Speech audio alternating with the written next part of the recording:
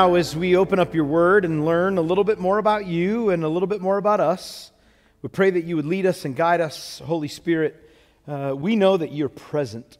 We just want to say it. We just want to say you are welcome here to do whatever it is that you would like to do in our hearts and our minds today through the power of your word. We give you all praise in your name. Amen. You can have a seat. When's the last time that you felt awe? Like really, when's the last time that it just felt like you were in a position or you saw something where your jaw just dropped? Like, wow. It's been fun the last couple of weeks having my friend Cosmos here, and his first time in the U.S., and just these moments that we've had where he just says once in a while, wow, wow.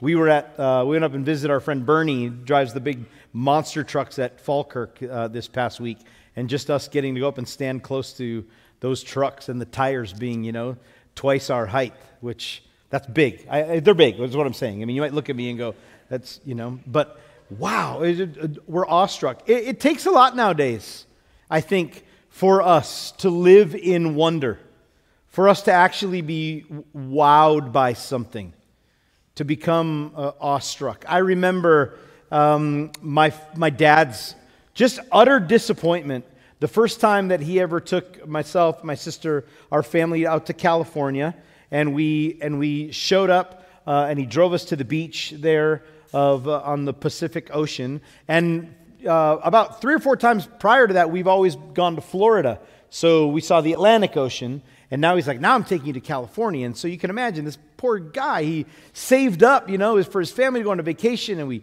piled in the car, and he drives 24 hours and 1,500 miles, and we get to the ocean, and he's like, let's go see it, kids. And like, as a dad, and especially as somebody who I love experiences, and I love to watch people in their first time experiences, and to go, oh, I got to provide that. And so we get out, and we look at the ocean, and my dad goes, well, guys, what do you think? And he said, I don't even remember how old I was, but he said that I turned around and I said, it looks just like the other one. Right? It takes a lot for us to be wowed nowadays. We live with the internet at our fingertips, answers to everything. Right? We no longer wonder because we can know it immediately. And almost everybody does know everything immediately. In today's text, we're going to look at a continuation that was kind of this 3 healing moments that Jesus healed somebody's life. And we're going to look at the last 2. But even as we look at this today, many of us who have grown up maybe in the church have heard these narratives many times as kids in Sunday school, and then growing up and hearing it taught in youth group and Bible studies as adults and preached on in sermons. And so when we read about Jesus healing people of their diseases, we just go, yeah, that's just what Jesus does. So today, my prayer has been, if anything through this, that we'd learn a little bit more about God through His Word, but maybe today that we could just be awed by our Savior and who He is and what it is that He's done for us. So Matthew chapter 8, we're going to start in verse 5 today, and if you would, let's stand together as I read this. So Jesus says, you remember if you were here last week, had healed a man with leprosy, and it says then that he entered into Capernaum. That was where he made his home base. As we've been preaching through Matthew, it's right there on the shore of the Sea of Galilee. And he went back into Capernaum after preaching this incredible sermon that he had. On his way, he meets this leper and he heals him. Then he goes into his town of Capernaum.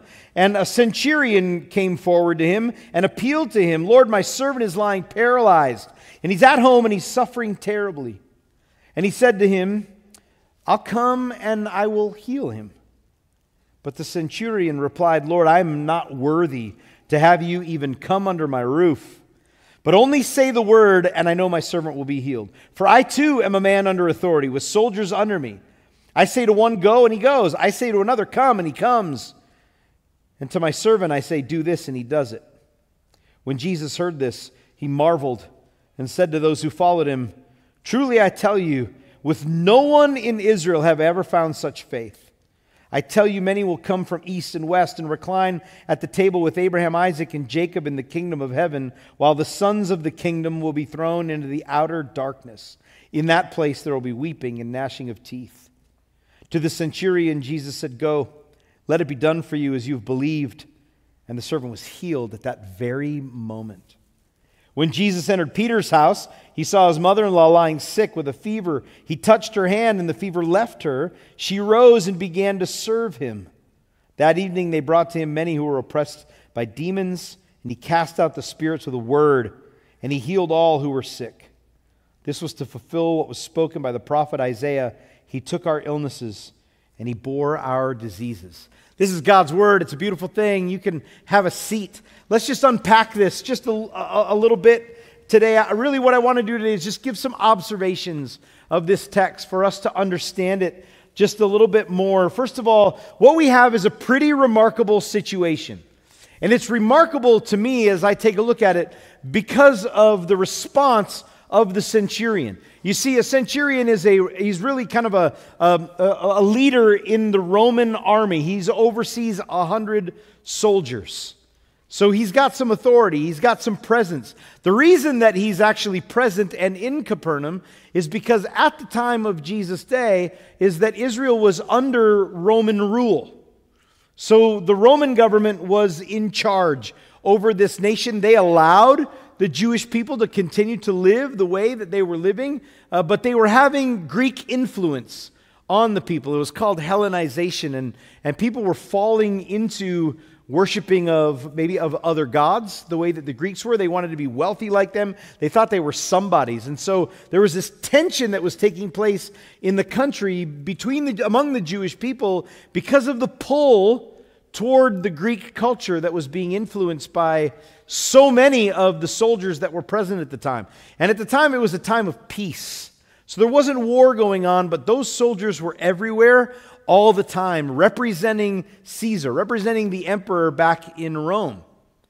One of the things that the soldiers were responsible for during these times of peace was to go into these small villages like Capernaum, and then on behalf of the emperor to kind of make nice with the people, to kind of get in good with the people, is that they were actually told to go in, because they had, hundreds of guys with nothing to do all day, so the emperor would give them money and say, go build them really fancy synagogues for their religion.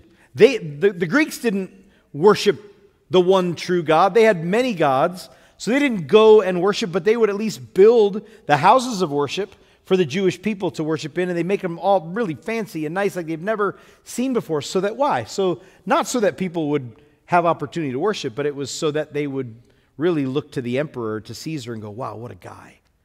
He must really love us, must really care about us. Another role of the soldiers in a town was that if the tax collectors weren't able to get the money out of the people, then they would go and they would tell the centurion, who would go and authorize some of his soldiers to go into the homes to shake people down for their taxes. You can imagine these soldiers weren't well liked by the people. Mostly, one, because of just their influence that they were having in their communities, but for the most part is because they weren't Jewish. They were Gentiles. They weren't seen by the Jewish people really as people. They actually had names for them. Jews called Gentiles pigs. They called them dogs. They were afraid to be even in their presence, so that because they didn't want to become unclean in the eyes of God. That's how they viewed it. Talk about racism. Talk about prejudice. They got to the point where they wouldn't even let the shadow of a Gentile cross over them, or even their shadow, or they would consider themselves to be unclean. You avoided the pagans at all cost. They weren't liked. So you can imagine also what this soldier, maybe how he viewed himself in the eyes of the people that he was around. I think this is another reason why, or one of the reasons why Matthew loves to include this story, and it comes right after the telling of the story of the leper, because for Jesus to touch a leper would have made him unclean. And again, Matthew's just, and now Jesus is going to hang out with a centurion, a Gentile, a pagan. Just more unclean almost than somebody with a skin disease. It says a lot about who Jesus is. The same narrative is told in the book of Luke. Luke tells it from just a different perspective, but he said that the Jews even said about this centurion, this is a guy who actually likes us. He actually built our synagogue. He's responsible. He and his men built our synagogue. So Jesus, you should do this for him. Because even though we maybe don't like him, he's at least showing that he's doing stuff for us. So it's interesting that you have a guy who doesn't ascribe to the religion of the day. He doesn't have a faith in the one true God of Israel. And yet when he sees Jesus, he comes up to him and his first reaction is to call him Lord, to call him Master. This is a centurion. This is a man of great authority. He's a leader in the military, and he comes before Jesus, and he's humble. Lord, Master, my servant is sick. I've got a problem. I was thinking about this, and I think, what an incredible thing that here we have a guy who is on the outskirts, right? He's on the outs. He's not accepted by the people, treated horribly by the Jewish people.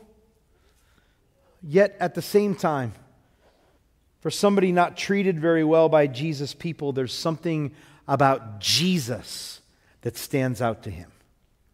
And I say that because I know that we live in a culture and in a world today where we are watching young people leaving the churches, the evangelical church in America and around the world in droves. And a lot of it comes back to the excuse or the blame is put on Christians. I don't like how they treat me. I don't like what they say about me. I don't like how they aren't showing this love of Jesus that I read about to me. And I just want to say to you, that we take a great example from this Roman soldier. It's your salvation, your life, your rescue, all the mercy that you receive in your life, all the grace that you need, your healing over whatever it is that's troubling your soul doesn't come through Christians. We're flawed people. We're imperfect. The reason that we're Christians is because at one point in time we saw Jesus and said, I cannot do this life without you. And we begged him to come into our life and to rescue us. And that's what he's calling from you. Look at the things of this world and all the trouble that you see, and yeah, maybe the way that people have treated you, and say, I need something greater. I need somebody better in my life that I can trust. Lord, I need help. Master, Jesus, I know that you're the only answer for me. So the centurion comes to Jesus and he just lets him know. He says, Jesus, I have a servant at home who's dying. He's really sick. He uses the word paralyzed, but he's suffering. There's pain there. There's struggle. Luke says that he's really on his deathbed. He's at the point of death. And Jesus' response is, I'm coming over. I'm coming to your house. Which he never should have said or done. Because again, it's a Gentile. Jesus has a lot riding on this. He just got done preaching an incredible message, and everybody's like, who is this guy? How does he preach in such an incredible way? How is it that he drives out demons? How is it that he's healing people? There's got to be something special about him. Well, you know what? I heard he went to the house of a sinner. Brr. I don't believe in him at all now, right? He's not who he says he is because he hangs out with the wrong people. And Jesus had everything riding on it as well. Well, I probably shouldn't go to the centurion's house because what will people think of me and my faith, my walk with God, if they see me hanging out with the wrong person? How often do we feel that weight? Do we think that? And Jesus doesn't even bat an eye.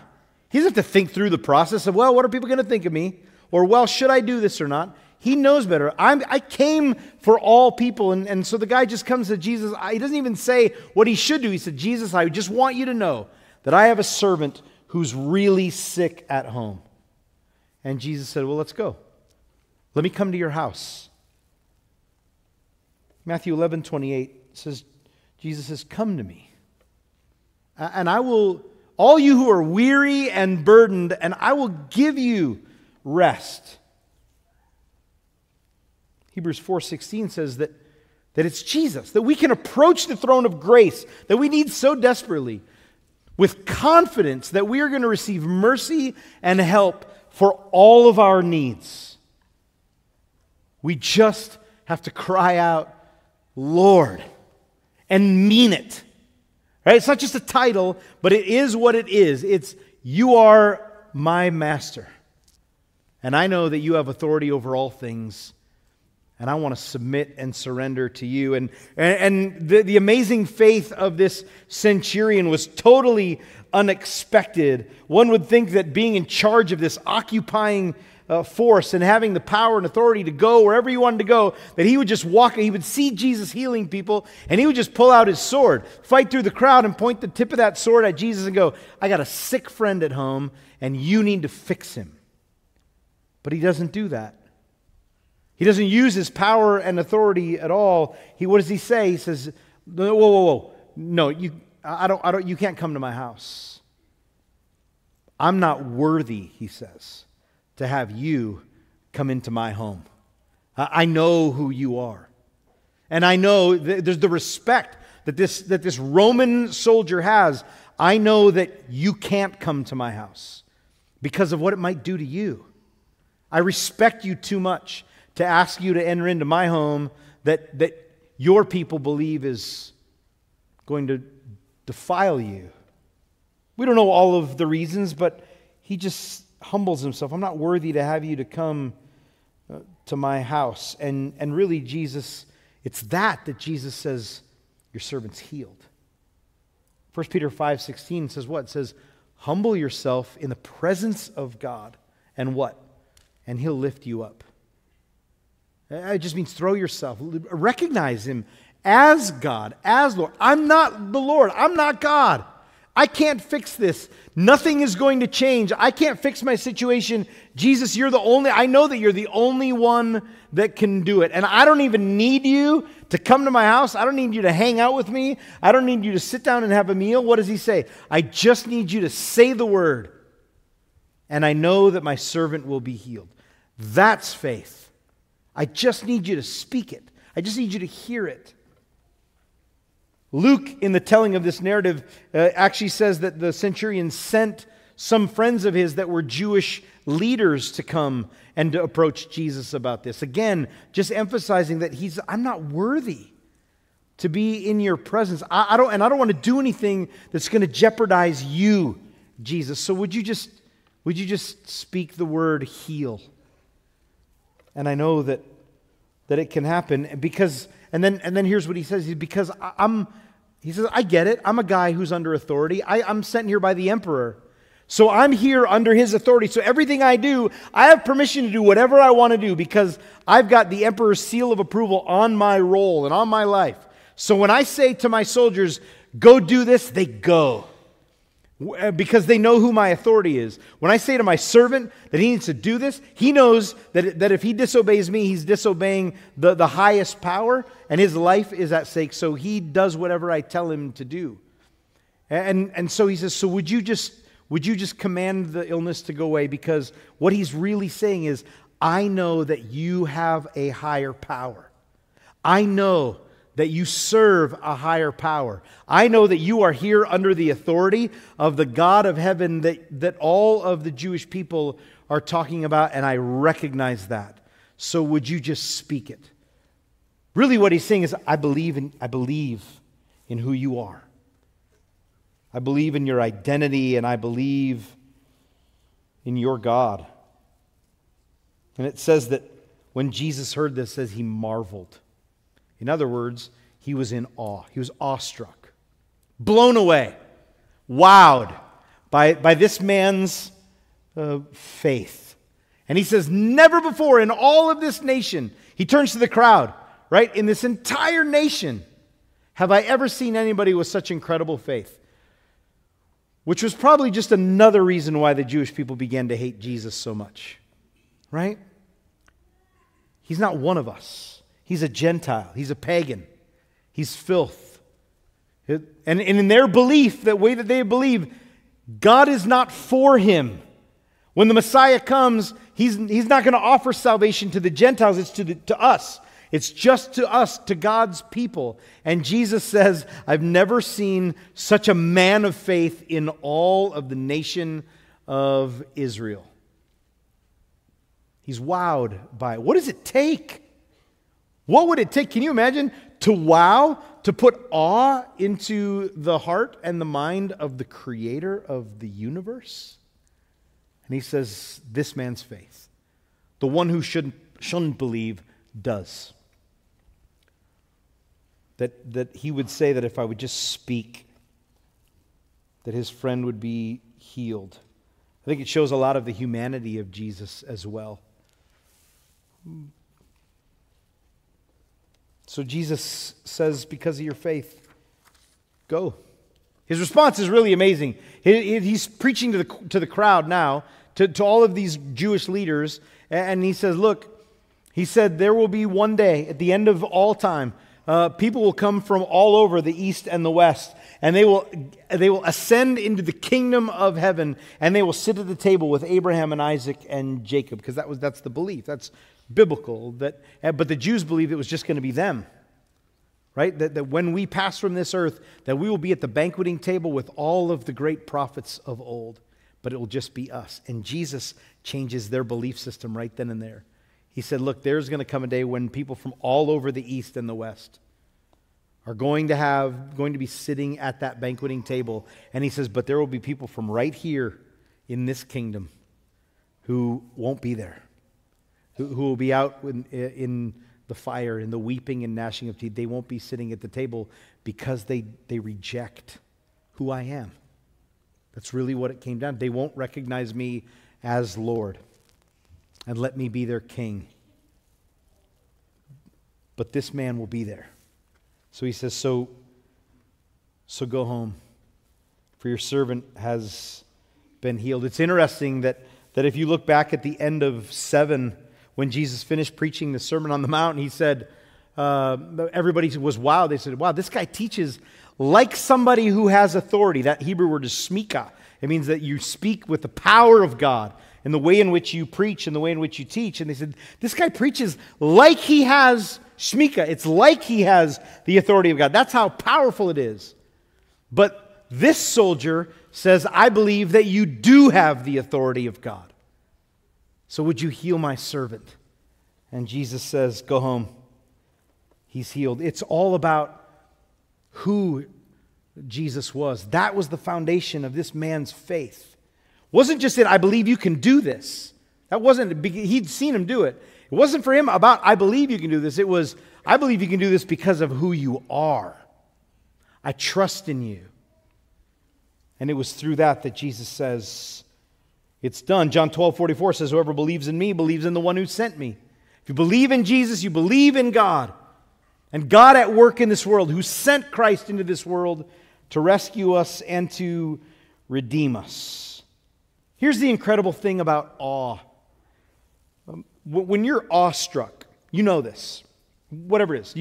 You're out some night and you see the northern lights and you're just like, this is incredible. You drive up and all of a sudden you see the Grand Canyon. And wow.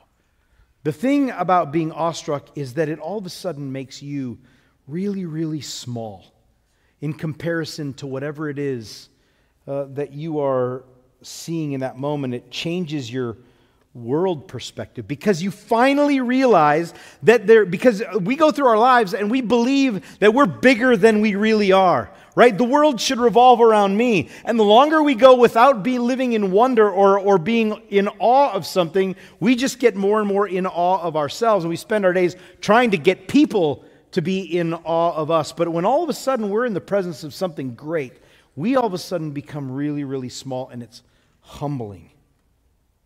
The result is accommodation. What that means is that we change our life then based on realizing that we're not so big, that we are small, and we reevaluate our belief system and our ideas, our actions, all in light of this new experience that we have had, and our life shifts as a result of it. Awe diminishes and destroys ego. We all need that. So how do we live in more awe? It's by recognizing and realizing how great God is, who Jesus is, and it humbles us, puts us in our place. The scene changes. We just kind of wrap this up. Won't spend a lot of time on it. But Jesus then goes into, I love, because he just says, just go home. Your servant is healed. And you would think the next story would be, so the entire city ran to the centurion's home to see what happened. But it's just left there. The servant was healed. Jesus moves on. He goes to Peter's house. And as he walks in, Peter's mother-in-law is there, and she's sick and in bed. And Jesus just walks up to her, and it's one of the only times in all of the healings of Jesus that he wasn't asked to heal. He just showed up at the house and saw her sick, and Jesus took the initiative to put his hand out and to heal her. And incredible, he didn't just heal her. I mean, it wasn't like, oh wow, I think I'm feeling better. She got up and started to serve him. He healed her, but he took the initiative. He moved first. And then all of a sudden, everybody in town began to bring the demon-possessed and all of the sick, and Jesus healed all of them. But it started with Jesus taking the initiative. He moved first. And then the text wraps up with Matthew saying, this is why we read in Isaiah 53 that he bore our illnesses and he took our pain. And if you look at the context of Isaiah 53, we find this over and over again. If you read through that chapter, is that he didn't just bore our illnesses and our sicknesses, he bore our sin and he bore our death. And by his stripes that he took upon himself, that we are healed. Philippians tells us that although Jesus is God, that he didn't consider equality with God something to be grasped, but he took the initiative to rescue us as humanity from our greatest illness, from our greatest sickness, which is selfishness and sin that separates us from God.